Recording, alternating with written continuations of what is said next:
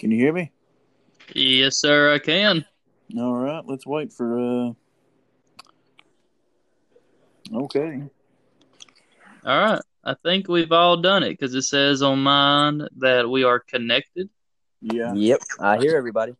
We are Okay. live right now recording. All right. Is this on private? Yeah, it should. Yeah, we don't. I don't have it open where we can share it. I'm still going to go through here and mess around with this and see if I can uh, see what else. I don't really see many settings with this as we're in the call, so I guess this is it.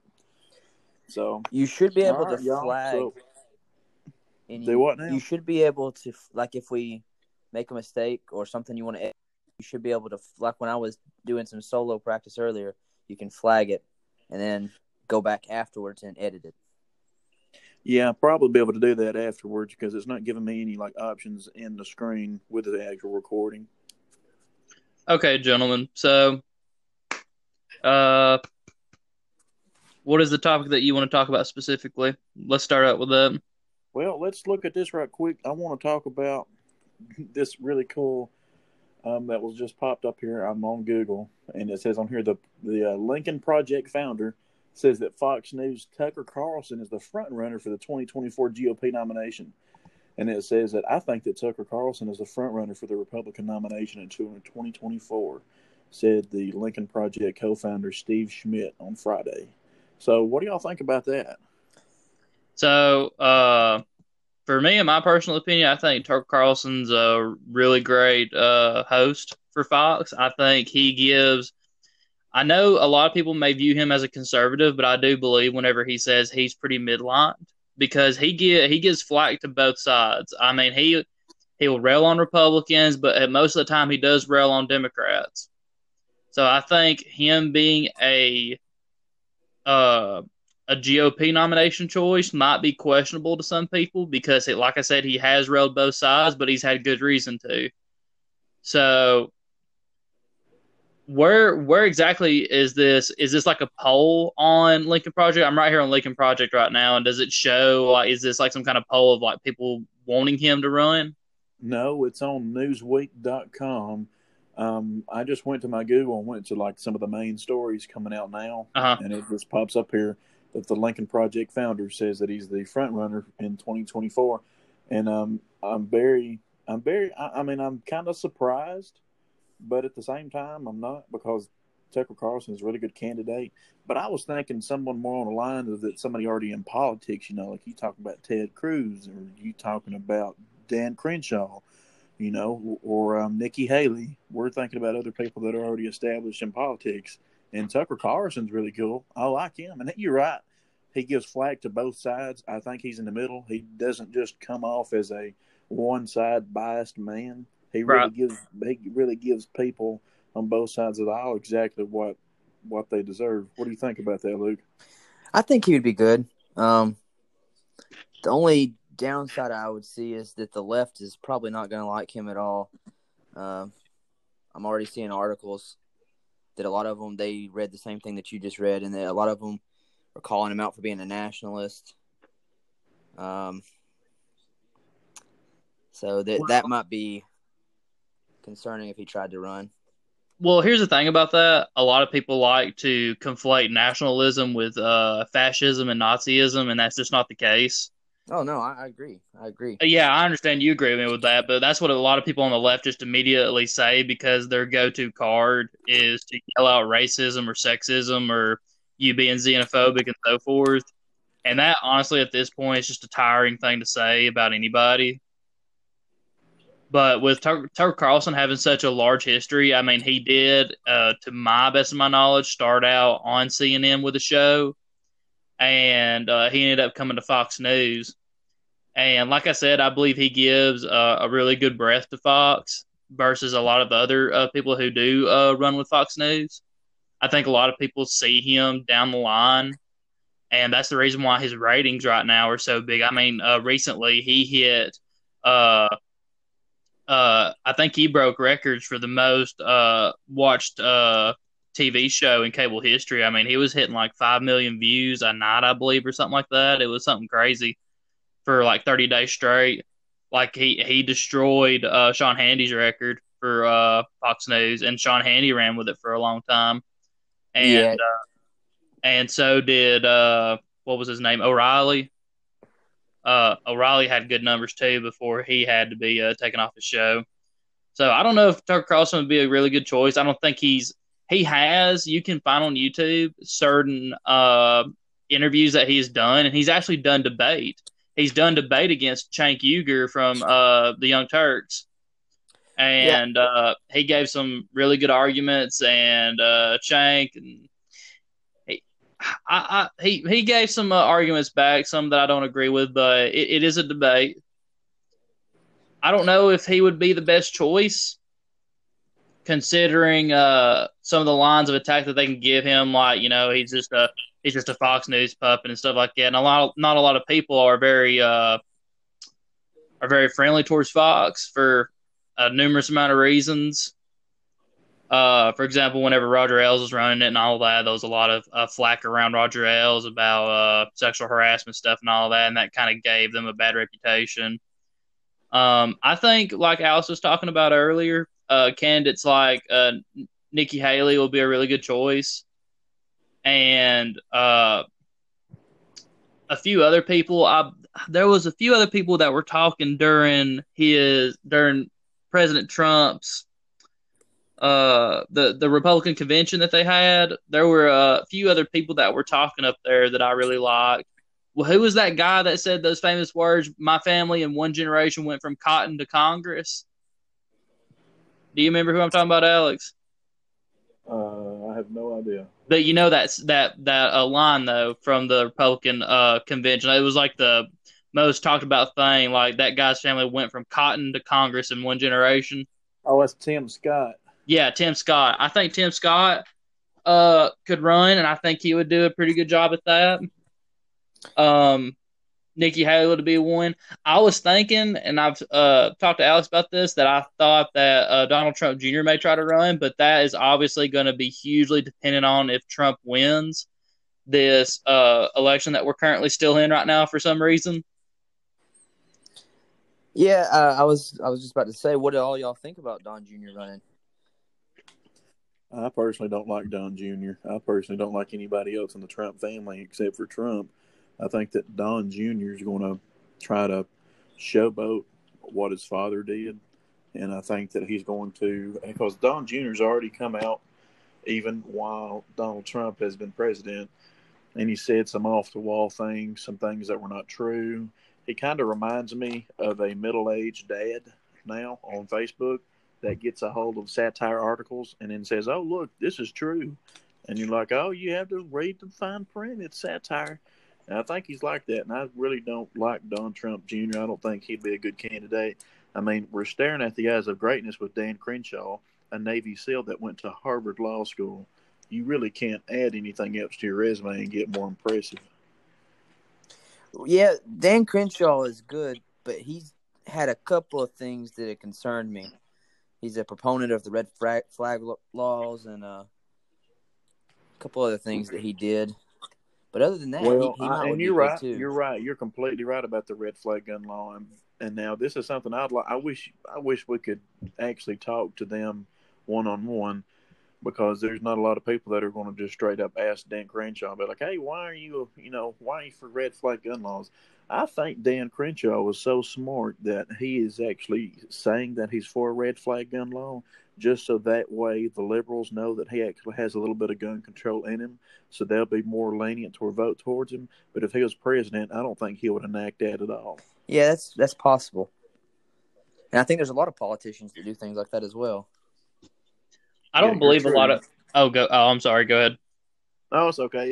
Yeah, it's true. There's a lot of politicians that lean that way, and I honestly think that even if he was a proponent of that, it's a lot better than Biden wanting to do a mandatory buyback program, quotes, for the AR-15 variation rifle. Oh yeah, even though it's not considered a buyback, it's mandatory. That's not really a mandatory buyback. That's called confiscation, and I really don't see how that's going to hold up in a conservative-controlled Supreme Court. And I don't see how it's going to hold up when half of the population owns an AR-15 rifle or firearm in general. You're not going to just walk into people's homes and take them, No. especially when the people that are supposed to come get them are mainly conservatives that said they will not do that. Yeah, and something else that's concerning is the Supreme Court, them stacking it. They very well could go in and change the number of justices and shove through a bunch of liberal judges. Let me hold you right there on that. Let me take a look at the Senate stuff right now before we talk about that. I was going to go ahead and say that this Supreme Court actually looks like it's supposed to be, where there's more constitutionalists and originalists on the stand. Out of the 9, we know of Amy Coney Barrett, and we know that who was the very first one that he had appointed, Alex? Who? One of the Supreme Court justices, was it Neil Gorsuch? I believe that's him. Yeah, his name is something or another like that. So right now what I'm seeing, and I'm looking at Google specifically, unless you have a more reliable source, I'm looking right here and it says the Democratic Party has 46 and the Republican Party has 48. The Republicans have 48, and right now there's 2 more in consideration. And those 2 in consideration right now that I'm seeing, there's one from North Carolina. His name's Thom Tillis. Right now, 98% of the votes are in. Thom Tillis has 48.7%. And then his oppressor is Cal Cunningham with 46.9%. So Tom's up ahead right now by over 100,000 votes. He looks like he's going to secure North Carolina. And then Alaska's pretty much a runaway. No, it's not. There's 50% reporting in Alaska. Dan Sullivan is the leader right now with 62.3% of the vote. He has 118,000. And Al Gross is the opposer. He's got 32.1% of the vote with 61,000. So it looks like the Republicans are going to get their 2 extra ones right here. But then there's Georgia. These 2 are going to go to a runoff. And the way that I'm hearing it from everybody else and the way that state's working, other than this presidential thing, is that it's supposed to be 2 extra ones in our favor. So at the end of the day, we should have 50 right in our Senate for the Republicans, and then we should have 2 more added to have our majority of 52. Yeah, that's what I'm saying. I'm seeing a 48-52, and I believe before the election it was a 53-47.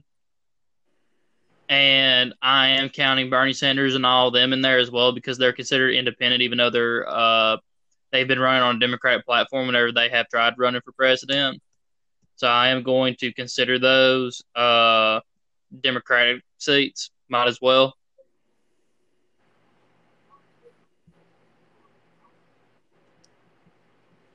Unless that one other quote-unquote person that's not in the Republican or Democrat party is not leaning Democratic, which I'm pretty sure they're not leaning Republican. They may just be just a one-off seat, but it's still a Senate seat regardless, and Senate seats are very valuable, especially whenever you have numbers that are this tight to see who's the majority or who's not. And right. That right there is what the real shame is, that a lot of bills cannot be unanimously passed unless you have a 60 vote on it. Whenever you have a majority on it, not just a simple majority, but you have to have a 60 vote majority. So if Trump does lose the election and the Republicans have a majority in the Senate, then a lot of bills that Democrats may want to pass or may want to try to pack the court, they cannot do because, like I said, the Republicans have a majority unless they decide to go and follow along with them, which there's no indication of that because Mitch McConnell is still going to take the reins.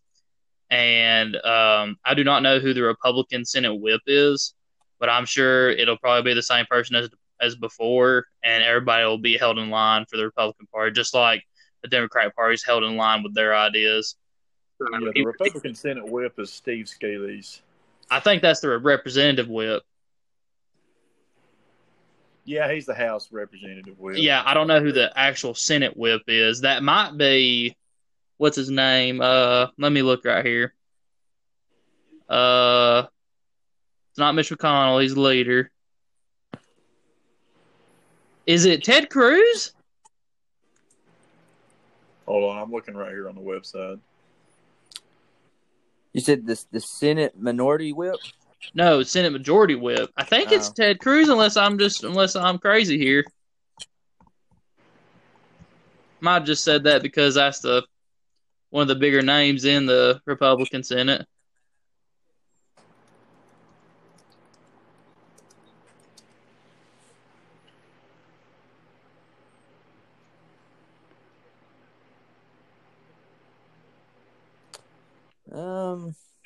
All it's giving me here is Mitch McConnell and Schumer. And then John Thune. Yeah, I don't see nobody else. That might be who it is then, John Thune. Because both sides, both Senate and House, has whips. And they're basically, I believe they're looked at more like second in command kind of deal. The leader gives the orders, and then he's the one that's supposed to give it out, and everybody needs to follow in line. So that, Right. really, that sounds more of like a army kind of thing. It's more like everybody needs to be on the same page kind of deal, if that makes sense. Majority Whip is John Thune. Okay, yeah. So that's mostly their job, is to keep everybody lined up and everybody knows what their common goal is. Basically, they're a cheerleader. They're a glorified cheerleader that goes around trying to get everybody on the same page, making sure that everybody's like, "Hey, come on, we got to get this. They whip up this law support. passed." Yeah, and it's just like it says. Now I will say, I wish both of y'all would get on Netflix. I believe it's still on Netflix. I've got them on DVD. I wish y'all would watch this show called House of Cards with Kevin Spacey. I know Kevin Spacey gets a lot of hate, but this is one of the greatest shows I've ever seen, and he's one of the greatest actors ever in this series. And he plays a Democratic Senate Majority Whip. No, he's a Minority Whip for a corrupt. He's basically for corrupt. He's corrupt, and it just shows this whole Democratic Party. It's basically a spinoff of the left wing. I believe the wing from England. I forgot the actual name of it, but it's so good, and it's very good. It'd be something good I think both of y'all would like to watch, especially given the current state of politics today. With I'm not saying that every party is immune from corruption. Republicans and Democrats both have corruption, but it kind of, when you watch it and you kind of get this sense of what's going on today, it makes everything a little bit more in perspective. It gives you goosebumps too, especially when you think about this administration coming up with Biden and Harris, because I do not think Biden and Harris are the best people for the job. I particularly do not like Harris more than Biden, mainly because Harris, y'all both know her record of incarcerating black people for minor crimes, and then turns around and acts like she's going to be the one to help reform crime with Joe Biden. Right. Both people incarcerated more blacks than I think anybody. Well, he's responsible for the crime bill, I believe, of 1983, if that's the right year. I'm probably close on it. And Kamala did imprison a lot of people, mostly black people, for minor drug charges, like for marijuana and stuff like that, which, in my personal opinion, I don't believe you should have to serve jail time for that, because we're now in an age where that's a lot more accepted than it was back in the day. And I'm calling back in the day, the 80s and a little bit before that. Yeah, the crime bill was in 94.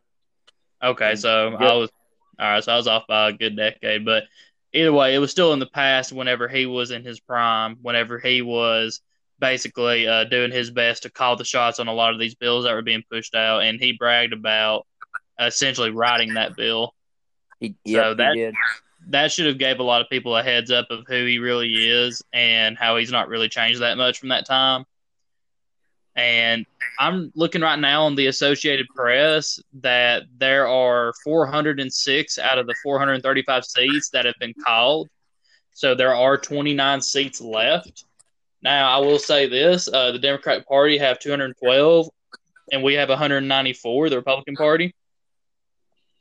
And right here it says that you need 218 for a majority, while the Republican Party, they need to get they need to get 24 of those seats. So did Biden and Harris call off their press conference they were going to give this evening? Biden done some kind of weird nominee acceptance speech / not nominee acceptance speech. Like he talked about like what he's going to say whenever he gets it. That's what he done, and that literally makes no sense. I don't know why you don't just be quiet, and that right there should have been his best strong suit, because that's what he done, was stay quiet for most of the election cycle, and right, didn't show up to a lot of places. But that was Trump's weakness, was not being quiet whenever he should have been sometimes. In my If you think about it, if Donald Trump would have deleted his Twitter, he probably would be president right now for sure. Well, possibly, but if it's true about all the voter fraud, they've planned this for 4 years. Well, let's not get into too much antics about that. Right. We'll need to let the courts let their play out on that, because there will be lawsuits on this, and I'm still going to hold to my prediction, like I spoke to both of you about, that this probably will not be resolved until another month. Because this seemed, and I'm just going to say that, I'm going to make that really clear, seemed like it was awfully unusual how big votes all of a sudden come up for Biden, even though all the early voting should have already been counted, because they had plenty of time. The early voting started in early October, I believe, or the last week of September, if I'm not mistaken. And a lot of this stuff should have already been counted and put in the books. And it should have already been there whenever votes were already being counted on Election Day, when the majority of people actually started voting. So there's a couple of caveats that we need to be reminded of. We need to know the exact early voting count for each and every state, how many votes each and every state had in their early voting, and then they need to take and look at those and see if those within those votes are legitimized and verified, or they are suspicious, on the verge of fraudulent. And that's what they're going to have to do. And whether or not they have a system to do that or not is still up in the air for me. But that is really the best solution that I can come up with, that they're going to figure out how many early votes were actually casted for each and every state and how they were tallied, because there are different systems for how they tally up votes. So it says here that Biden is going to have another press conference at 11:30 tonight. So I guess that'll be like 10:30 our time. I don't know if he's going to say a whole lot. Here's what he's probably going to say. He's probably going to say that he's wanted. I mean, he's going to say that, but as far as like anything of new information, I don't believe he could possibly give anything, because he's not the one that runs the Electoral College. The states do. And so, like I said, Trump has Rudy Giuliani, and a whole bunch of other lawyers out and about trying to figure out what's going on, because this does look suspicious. It does look very suspicious, but I think we would be wise to say that we cannot just outright call it voter fraud. But there have been videos of people who were in Arizona talking about how they were being told to use markers instead of pens, and a lot of people know that if you use a marker on a ballot, it's going to get invalidated. I've got to interrupt you real quick. Most of that was debunked with the Sharpie. Yeah, that was. A lot of the Sharpie ballots were being rerun and then manually counted. I know, manually counted versus put inside the computer machine, the little scanner. I know that's a little bit more suspicious, but they weren't just completely running them through and letting them go bad. They were actually turning around and putting them in stacks of the Sharpie ones, saying, hey, we need to go through and manually count these. But still, I mean, I think every American would agree with this. We're the most technologically advanced nation on the face of this planet. Why aren't we still voting with pens and Sharpies? Well, I think that they were still a surefire way to guarantee that every single one of them would be verified. But I believe nowadays it's come to the realization of people that voter fraud could actually be accomplished very easily. And like I reiterated before, I'm not saying that voter fraud has occurred in this election. There has been just a lot of suspicious activity that could end up being constituted as voter fraud if it can be proven. Right here, I'm reading on the New York Times. So right now, the Democrats have 48 seats. The Republicans have 48 seats in the Senate. There's 4 seats remaining. One is in Alaska. One is in North Carolina. And there's 2 in Georgia. And it's looking like the Republicans are going to get the one in North Carolina. It says there's 97% of votes reported in North Carolina, and the Republican is up ahead by 110,000 votes. And in Alaska, with 56% of the votes, the Republican is up ahead by 100,000 votes. So it looks like the Republicans are going to get up to the 50, but this is going to be very close here for this these 2 Georgia seats. This is a special with 2, and it's going to be crazy. Okay, let's do one last topic before we stop our recording. Let's talk about some damage control that's going to more than likely happen after these election results are completely verified and it ends. So we'll go through 2 scenarios. Number 1, we'll go with the scenario that looks like the most possible to happen at the moment. So if Biden ends up taking it all, what do both of you think would be the damage control, or what do you think is going to result from Biden winning this after everything that we have learned of the early voting and how a lot of votes got counted in really late and they're taken up to today on Friday to being completely verified? What do you think first, Alex? And then we'll go to Luke. Let's let Luke go. He hasn't talked much. Well, they're going to have to reform the way we vote completely.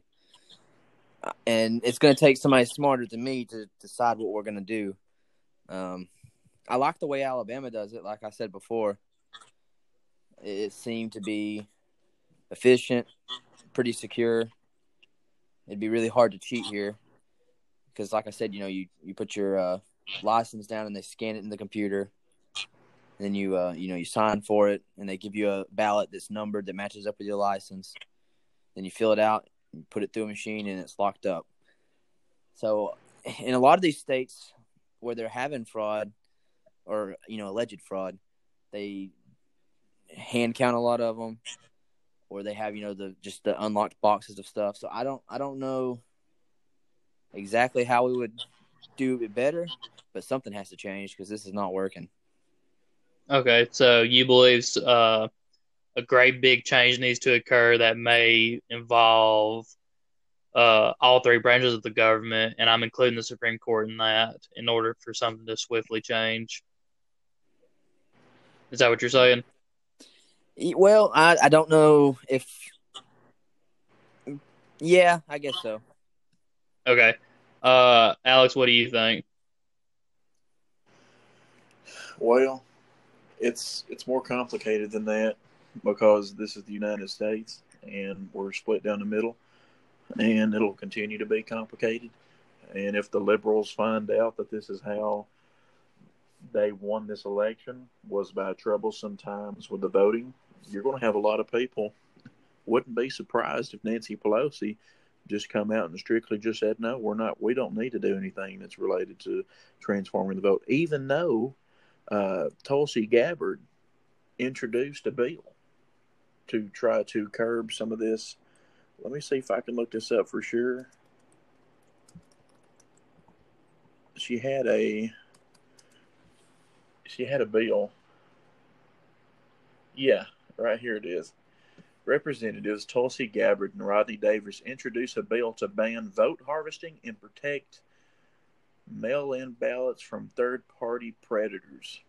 I haven't gotten into most of this, but I mean it's even what's the president from Georgia? No one likes him. Jimmy Carter. Even Jimmy Carter thought mail-in voting was a bad idea. I mean, if you think about it, there's people out there, reports of people that move from state to state and they change their address, and even their mail-in ballots comes to their house in another state. So there's people out there in other states like Florida that might be getting a mail-in ballot from places like South Carolina, and they still voting in South Carolina's election while voting in Florida's election. We have to have a uniformed way of voting, but it does not need to be on the national level because think about it. If you have one centralized voting system in Washington, D.C., and then it goes down, you're going to have nationwide outage. But in Alabama did it good. Alabama had, I forgot how many votes, counted them quick, pretty simple. We didn't have any kind of hiccups at all. I'll go ahead and tell you that. I'll go ahead and tell you that vote. The total vote count was 2.2 million votes. That's what we had. And it doesn't even. I know people are like, well, Georgia's a lot bigger than Alabama. Alabama is still like a miniature version of Georgia with our own little mini Atlanta, which is Birmingham, and we still flew through it quick. Florida is the same size as Georgia population-wise, and they got theirs done. Okay, so I'm sorry. I know I keep interrupting you, but I'm going to go ahead and tell you the total votes right here, if you don't mind. For Georgia, there are 5 million votes, so that's double Alabama's. But for Florida, just to reinforce your argument, it's 10 million votes. 10.6 million votes is what they counted, and they were done. Right. They were done a lot quicker. Of course, they had the 2000 fiasco. So they really jumped on the gun, got on the ball, and fixed their problems. And it's just like North Dakota. North Dakota's governor, I forgot her name, she come out and spoke about how she's like, yeah, you can be a Democrat or Republican, and you can come in and watch all the votes be counted. And you have to have a voter ID to vote here. And we got our votes done. Lickety split real quick, and everybody got to watch it. Nothing was hidden in the distance. And that's how it needs to be. But I want it more secure than that. I want it so that way if you're even thinking about trying to turn in a fake ballot, there's no way. Like in Alabama, you have to scan your driver's license, lay it down, and then you're placed in line, and you have to put it down on a ballot. I want even more than that. It needs to be more than that. It needs to be that when you scan your vote, you can see it up on a screen, and it says, congratulations, Alexander Kellett. You just voted for these people and this and that, and your vote has been accepted at this time. And then it might give you a confirmation number, and then you can write down that confirmation number, have it printed off like a receipt, and you get to keep it with you. And you can even add something like that, like a receipt, and you can go even further and even further, and you can go on and even further. We could do something online where we had a database, and you can make a little passcode, and when you go to vote, you have to enter your password so you can vote. I mean, there's all kind of things that you can do, and especially when if you were to have like a whole Congress talking about this or a Senate, you could get a lot more cool, fancy ideas because you have a lot more people out there that can come out with some really cool ideas that I can't come up with. But that could be something for sure. And I know what people think. People's like, well, what about the computers? We don't need to just rely on computers because what if the computers fail? You're right. Computers can fail. And if computers fail, there needs to be backup plans and contingency plans on paper. But it needs to be if it does go to paper, you have to have police officers watching you vote. You need to have people volunteer, like lawmakers come in, lawyers, all members of your county GOP and Democratic parties come in and watch, and then have everything recorded too and videoed, and going through multiple processes of pass where you keep watching and you keep looking at each individual paper, and that way you know for a fact this is not being harvested, or this is not being replicated in any form or fashion. This is completely fine, and I agree with this ballot. And you send it off, and you might have different people signing off on different ballots, and you might have a guy in the other end of the room that's a member of the GOP, and another guy at the end of the room that's a member of the Democratic Party. And they're both taking ballots and looking at them like, this is fine. And they're putting them in the thing. and they're both putting them in and they're watching. Right. So there's all kind of different ways that you can go about it, but there needs to be a change, and mail-in ballots need to be stopped. I don't know how you can justify sending in a mail-in ballot. I know people talk about the COVID times like, oh, we got COVID, we got to be safe. Okay, wear your mask, be 6 feet apart, and then that's pretty much it. Wash your That's hands. a good bit of it right there. I mean, if you're going to go out, these people literally think we're so stupid that they say we don't need to be going out and voting in person. But it's completely fine if 200,000 people go to downtown New York City and then burn down half the city and then destroy cop cars. That's fine. Oh, Right. by the way, that doesn't increase COVID cases. So Well, that's something that needs to be talked about and spoken about. But it's only going to be spoken about in conservative states, because Democratic states, people won't bring that up. And if it is, it's squashed. so basically for you, yours has been a lot more of a detailed analysis. So basically, so as far as the safety concerns, I believe we should all be looking at our CDC guidelines. I mean, they're the people that are supposed to help us in these uncertain times. So I don't believe there should be any kind of argument for that. And if there are arguments for it, I believe that's kind of illegitimate, because they should be the people with the duty to tell us what we need to do. We're supposed to trust them. So whenever these lawmakers do come out and say, like, oh, no, we need to do mail-in voting, well, you need to see a non-partisan organization tell us what we need to do for that, because we do rely on a lot of non-partisan organizations. For example, whenever our what is that financial committee that we rely on that does the interest rates and all that? I don't know if y'all know what I'm talking about or not, but they're the ones that handle most of our money situations. The Treasury? The federal or the Federal Reserve?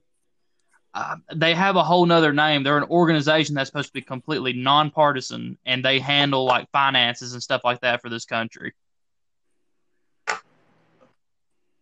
The open market operation? I'm not sure. Well, we'll skim over that. Okay, so the other thing that you were talking about was the way that we handle our databases. So basically what you're saying is each and every state needs to have their own database, but it needs to be heavily secured with what guidelines you were talking about. But there should also be a federal one as well that keeps all of them too. So it's like a backup. Is that what you're essentially saying? Basically, the federal side of it will back it up, but the states are responsible for holding the primary database because it is their state. Of course, the state should be the ones, monitoring it, taking charge of it. I don't care what the feds do at this point, but these states need to have their votes protected, and they need to have a uniform system of voting, because it needs to be laid out perfectly, and it is in the Constitution, right, that if you have any kind of votes come in after Election Day, they're not supposed to be counted. Yeah. I don't know necessarily if in the Constitution it's laid out about after Election Day, but I'm pretty sure the Supreme Court said before that, hey, we haven't said anything about this, and that's why it's called Election Day. And I think if anybody has any kind of common sense about it, if this would be going in a Republican favor, you would have CNN, MSNBC, ABC, CBC, BBC, all these other places coming out and saying, hey, we don't need to be doing this. You don't need to be taking these ballots after Election Day and counting them. right. And then we could be like, well, look back in 2020, y'all did the same thing. Well, that was a different time. We couldn't, yada yada. So yeah, so literally, we can all come together and be bipartisan about this. So that, and we can understand that this is not something that needs to be going on. Yeah, so that leads me into the second scenario that I was about to talk about.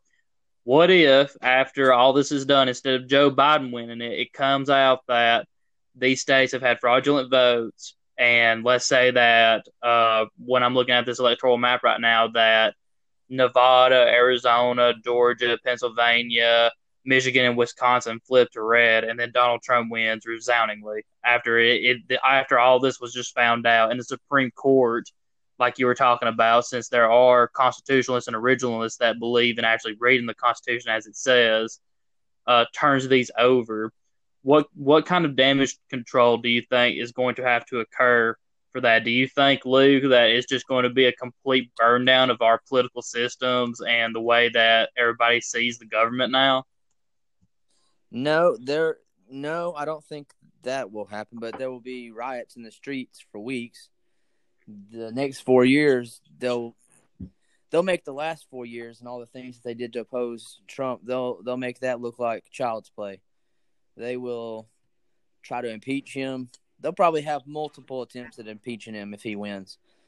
For nothing. They'll make things up.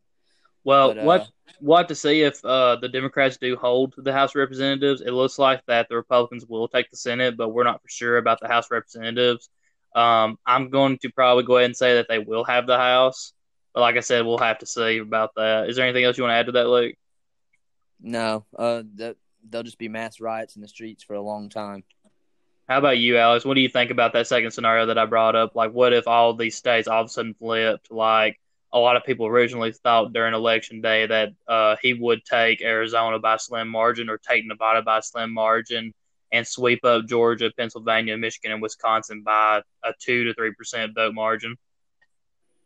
It would be the original play out. It would be Donald Trump be elected. People go out and burn down the streets. Give it about 3 or 4 months. People calm down. Go back to Facebook saying Russian collusion. And then we go back to the good old days of watching LSU getting demolished on every Saturday night. So that's exactly what would happen. It would just be the same. And at this point, I'm pessimistic because I just keep saying so much that I didn't think would happen. Me and you were literally watching TV, and we were like, we got a good chance at this. We got this election. We were ahead by millions of votes in every state. We literally looked down at our paper for 5 minutes and look up, and Trump has made no changes to the ballot count, but Biden is steamrolling coming back.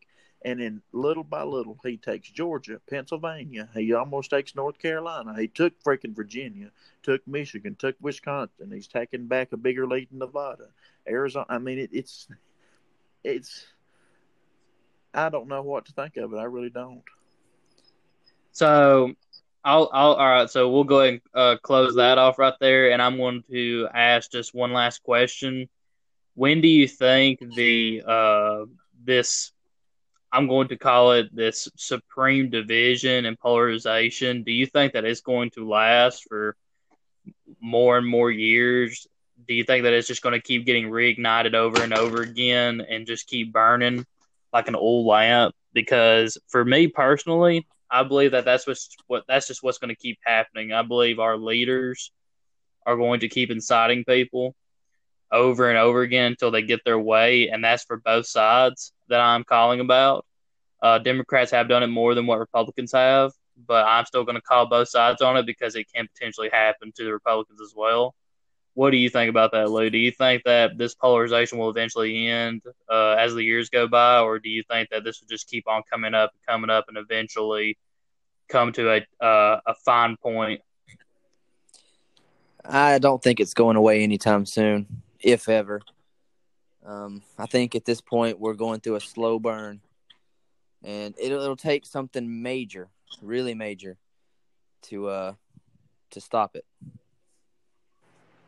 Okay, I'll go ahead and ask you this. What do you think would be how should I word this? One of the few ways that unity would occur in the country. Would some kind of massive war have to occur, like during the days in the 30s and 40s whenever World War II occurred and everybody was in lockstep together in this country in order to fight that, in order to win it, and then be able to live together? Do you think that something like that is going to have to occur, or do you think that there's not much of an option in that with the way the polarization's been? It's possible that something like that could help unite the country, but these generations they're an entirely different type of person than its people were back then. I'm not so sure that they would unite, even with something as big as that. I don't think they would, honestly. I can see that. What do you think, Alex? What do you think about the polarization, and what do you think what it would take to unite this country again like it once was?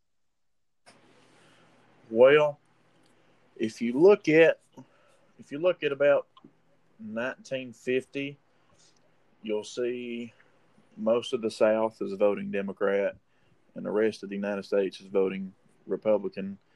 And then you start seeing some of what we're having today, some divisiveness.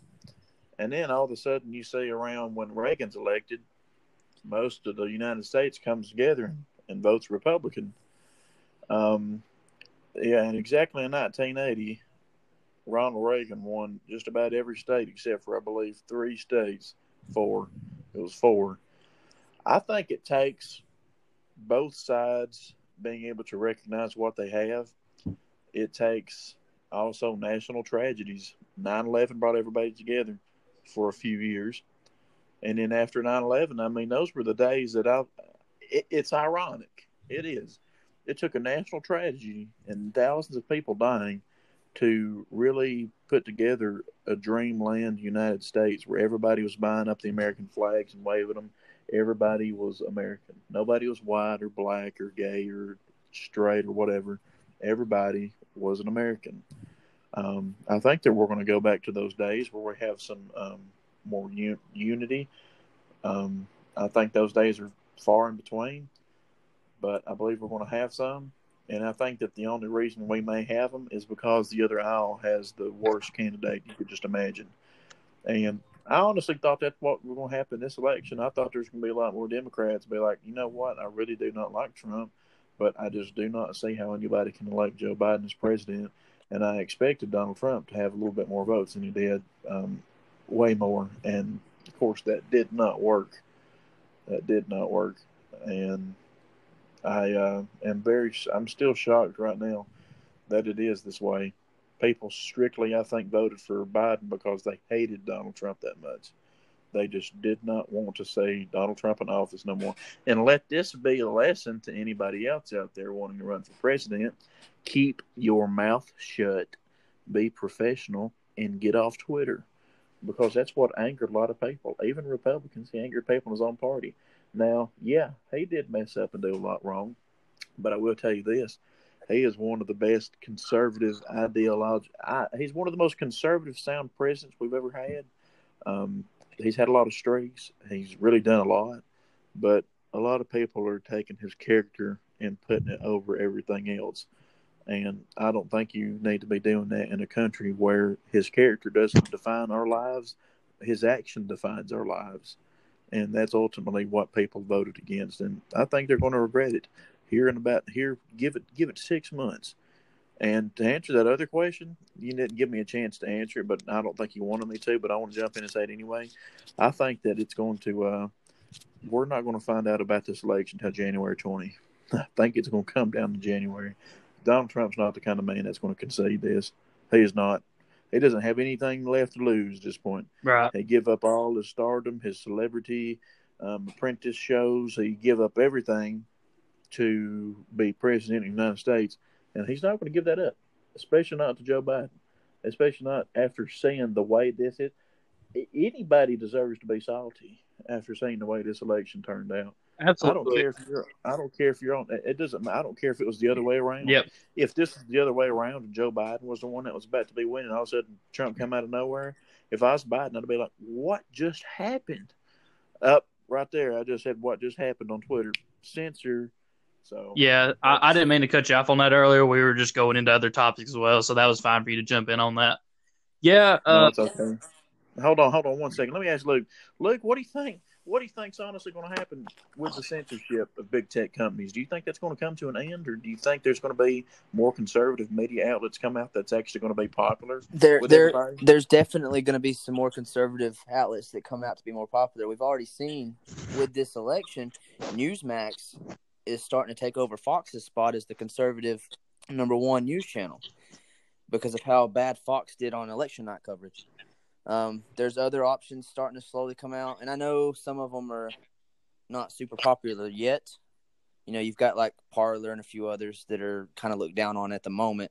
But as they get more users and as other competition comes out, I think it will improve. But Congress really needs to step in and stop the censorship that big tech is doing because it is absolutely not right. And it needs to end. So I think that the Congress should bring all the big techs together. They shouldn't necessarily have to break them up. I don't believe that'd be the greatest idea. I believe that they need to set an ultimatum or set a bill where these big tech companies have to say one of two things. They're either a publisher or they are a platform. Right, And, exactly. and the difference between the two is a publisher is able to set the precedents, but a platform it should not be allowed to discriminate whoever they want to. The platform is supposed to be able just to set a standard rule. As long as you follow those standard rules, then you're fine. But it's not directed to a certain affiliation or a belief or a like a political belief or a religious belief in those kind of lines. It's just a basic set of rules. So they need to essentially make these big tech companies say, which one of these are you? Are you a publisher who can just like the New York Times, you can put whatever you want to on there, whether it's verified or not, whether it's an opinionated article or whatever. You can put that on there and you can censor whoever you want to. Or, like I was just saying, you're a platform, you'll allow it, but it needs to follow your guidelines of like, basically there shouldn't be no kind of sexism or racism comments. Just the basic things of being a proper human being. Just being respectful. Do you agree with that, Alex? Yeah, I agree with you. I wholeheartedly agree with you. Yeah, so I believe that that's what needs to happen, and I believe Section 270 has a lot to do with that. Whether or not it should be repealed, that is something that I'm not very versed in on knowing the exact wording of Section 270, but that's what's being talked about right now for these big tech companies, whether it needs to be modified or completely thrown away. But it would be really nice to see a representative or even a senator of any type, I don't care who it is, say, hey, we should bring out something in front of everybody here in our congressional seating or in the Senate, and we need to talk about how these big tech companies view themselves and how they should be viewed by everybody else. And they should distinguish it by those two things, either publisher or platform, because Amazon basically has a publishing website attached to it where it has, the big Amazon book sales and all that. And they're able to say, you are in this category, you stay in this category and selling your books. That's where people have to find you.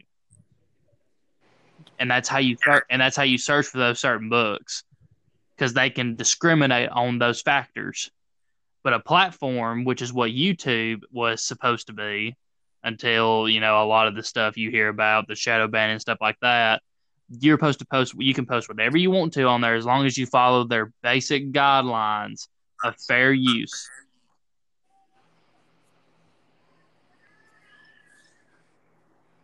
So I believe that somebody of a political party who has that kind of power to bring that forward should bring forth some kind of bill that addresses that. I believe that would be the best thing to do. This would alleviate a lot of the political tension, and I believe that polarization in the country, I believe it would help lessen the polarization in this country as well, for people to be able to freely see everybody's opinions without having to look 20 pages down into YouTube or several posts down into Twitter or Facebook in order to see these people that you're wanting to look at. True. Yeah, that's true. I believe that a lot of that would be deflated, and if this gets traction in the whole entire country, which it may take years for that to happen, because with the way information is spread across the country, with the way we get it delivered, maybe it will, because I believe that every fair-minded person in this country wants to have fairness. It wants people to be able to freely express themselves without having prejudice upon them, without just because you believe in something, that should just immediately mean that you should be shunned, even though that it is not something that directly is in the harm's way of somebody. which is Yeah. in anybody's basic guidelines on their websites and on their own platforms, that you should not be directly threatening people or anything like that. I agree with you. Just like, and that's the same way with the freedom of religion. I believe that I could get along. I could live in a whole neighborhood of, somebody that's a completely different religion from me, as long as their religion doesn't include waking up and throwing a Molotov cocktail in my living room at 2 a.m. Um, that would definitely be something that'd be in my best interest. But I agree with you. Just because you say I should legally be able to get on Facebook and be able to spew all kind of incorrect information if I want to, but people should be smart enough to be able to decipher. Go, I really don't know if Abraham Lincoln listened to Metallica back in 1827. You're right. Yeah.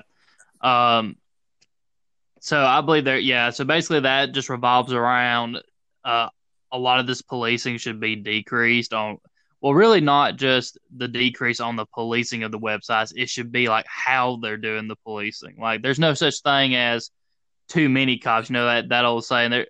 It depends on how they are doing their jobs. It depends on what their focus is, what's their objective, what's their goal. And a lot of people now, as they're seeing Twitter, as they're seeing Jack Dorsey, as they're seeing Zuckerberg, they are starting to wonder, why does it seem like they are being more targeting instead of being more spread out and fair with the way that they use their policies. And, Right. and a lot of people are starting to realize that now, and I believe that's going to keep growing until it eventually it's going to come to a head. And we know that they have been put in front of the Senate several times, and they answer the questions that the Senate gives them, which I believe the Senate does give them good questions. Ted Cruz did do a really good job of questioning Jack Dorsey the last time they were there. But I wish that he would have pressed even more on making him give a better answer than what he did. That wasn't sounding like such a PR answer for whenever he just basically just refers to their guidelines. Instead, he should be referring to how he actually feels about it instead of keeping on reverting back to the company guidelines. I wish there was some more questioning like that. And I just accountability. That's what I'm just really looking for, and we're gonna have to have that, and we're gonna have our lawmakers be able to come up with a plan like we were talking about. True. Very true. You kind of cut out there a little bit, RoboCop. Couldn't understand you that well, but I finally got the gist of what you're saying. I agree with you 100%. But anyway, we're pushing on an hour right here on this first podcast, so I figure we'll wrap it up here. I'll go ahead and we'll end it with a question. Who do y'all think is going to be the college football national championship coming up this year? Who's going to win it? Who do you think, Luke? Alabama. What about you, Leland? I think Alabama has a chance for it. I think Alabama does too. If their defense can get even better, they've improved every game since the Ole Miss game, drastically. They really have a good freshman in Malachi Moore, one of the best shutdown corners in the nation. So I think if they keep improving on defense, even without Jalen Waddle, I think they'll steamroll Clemson. They want some revenge. But anyway, it's been a good podcast. So that'll conclude the episode 1 of We Are Called the Minutemen. And thank you for tuning in. And we'll see you next time. Everybody sign off.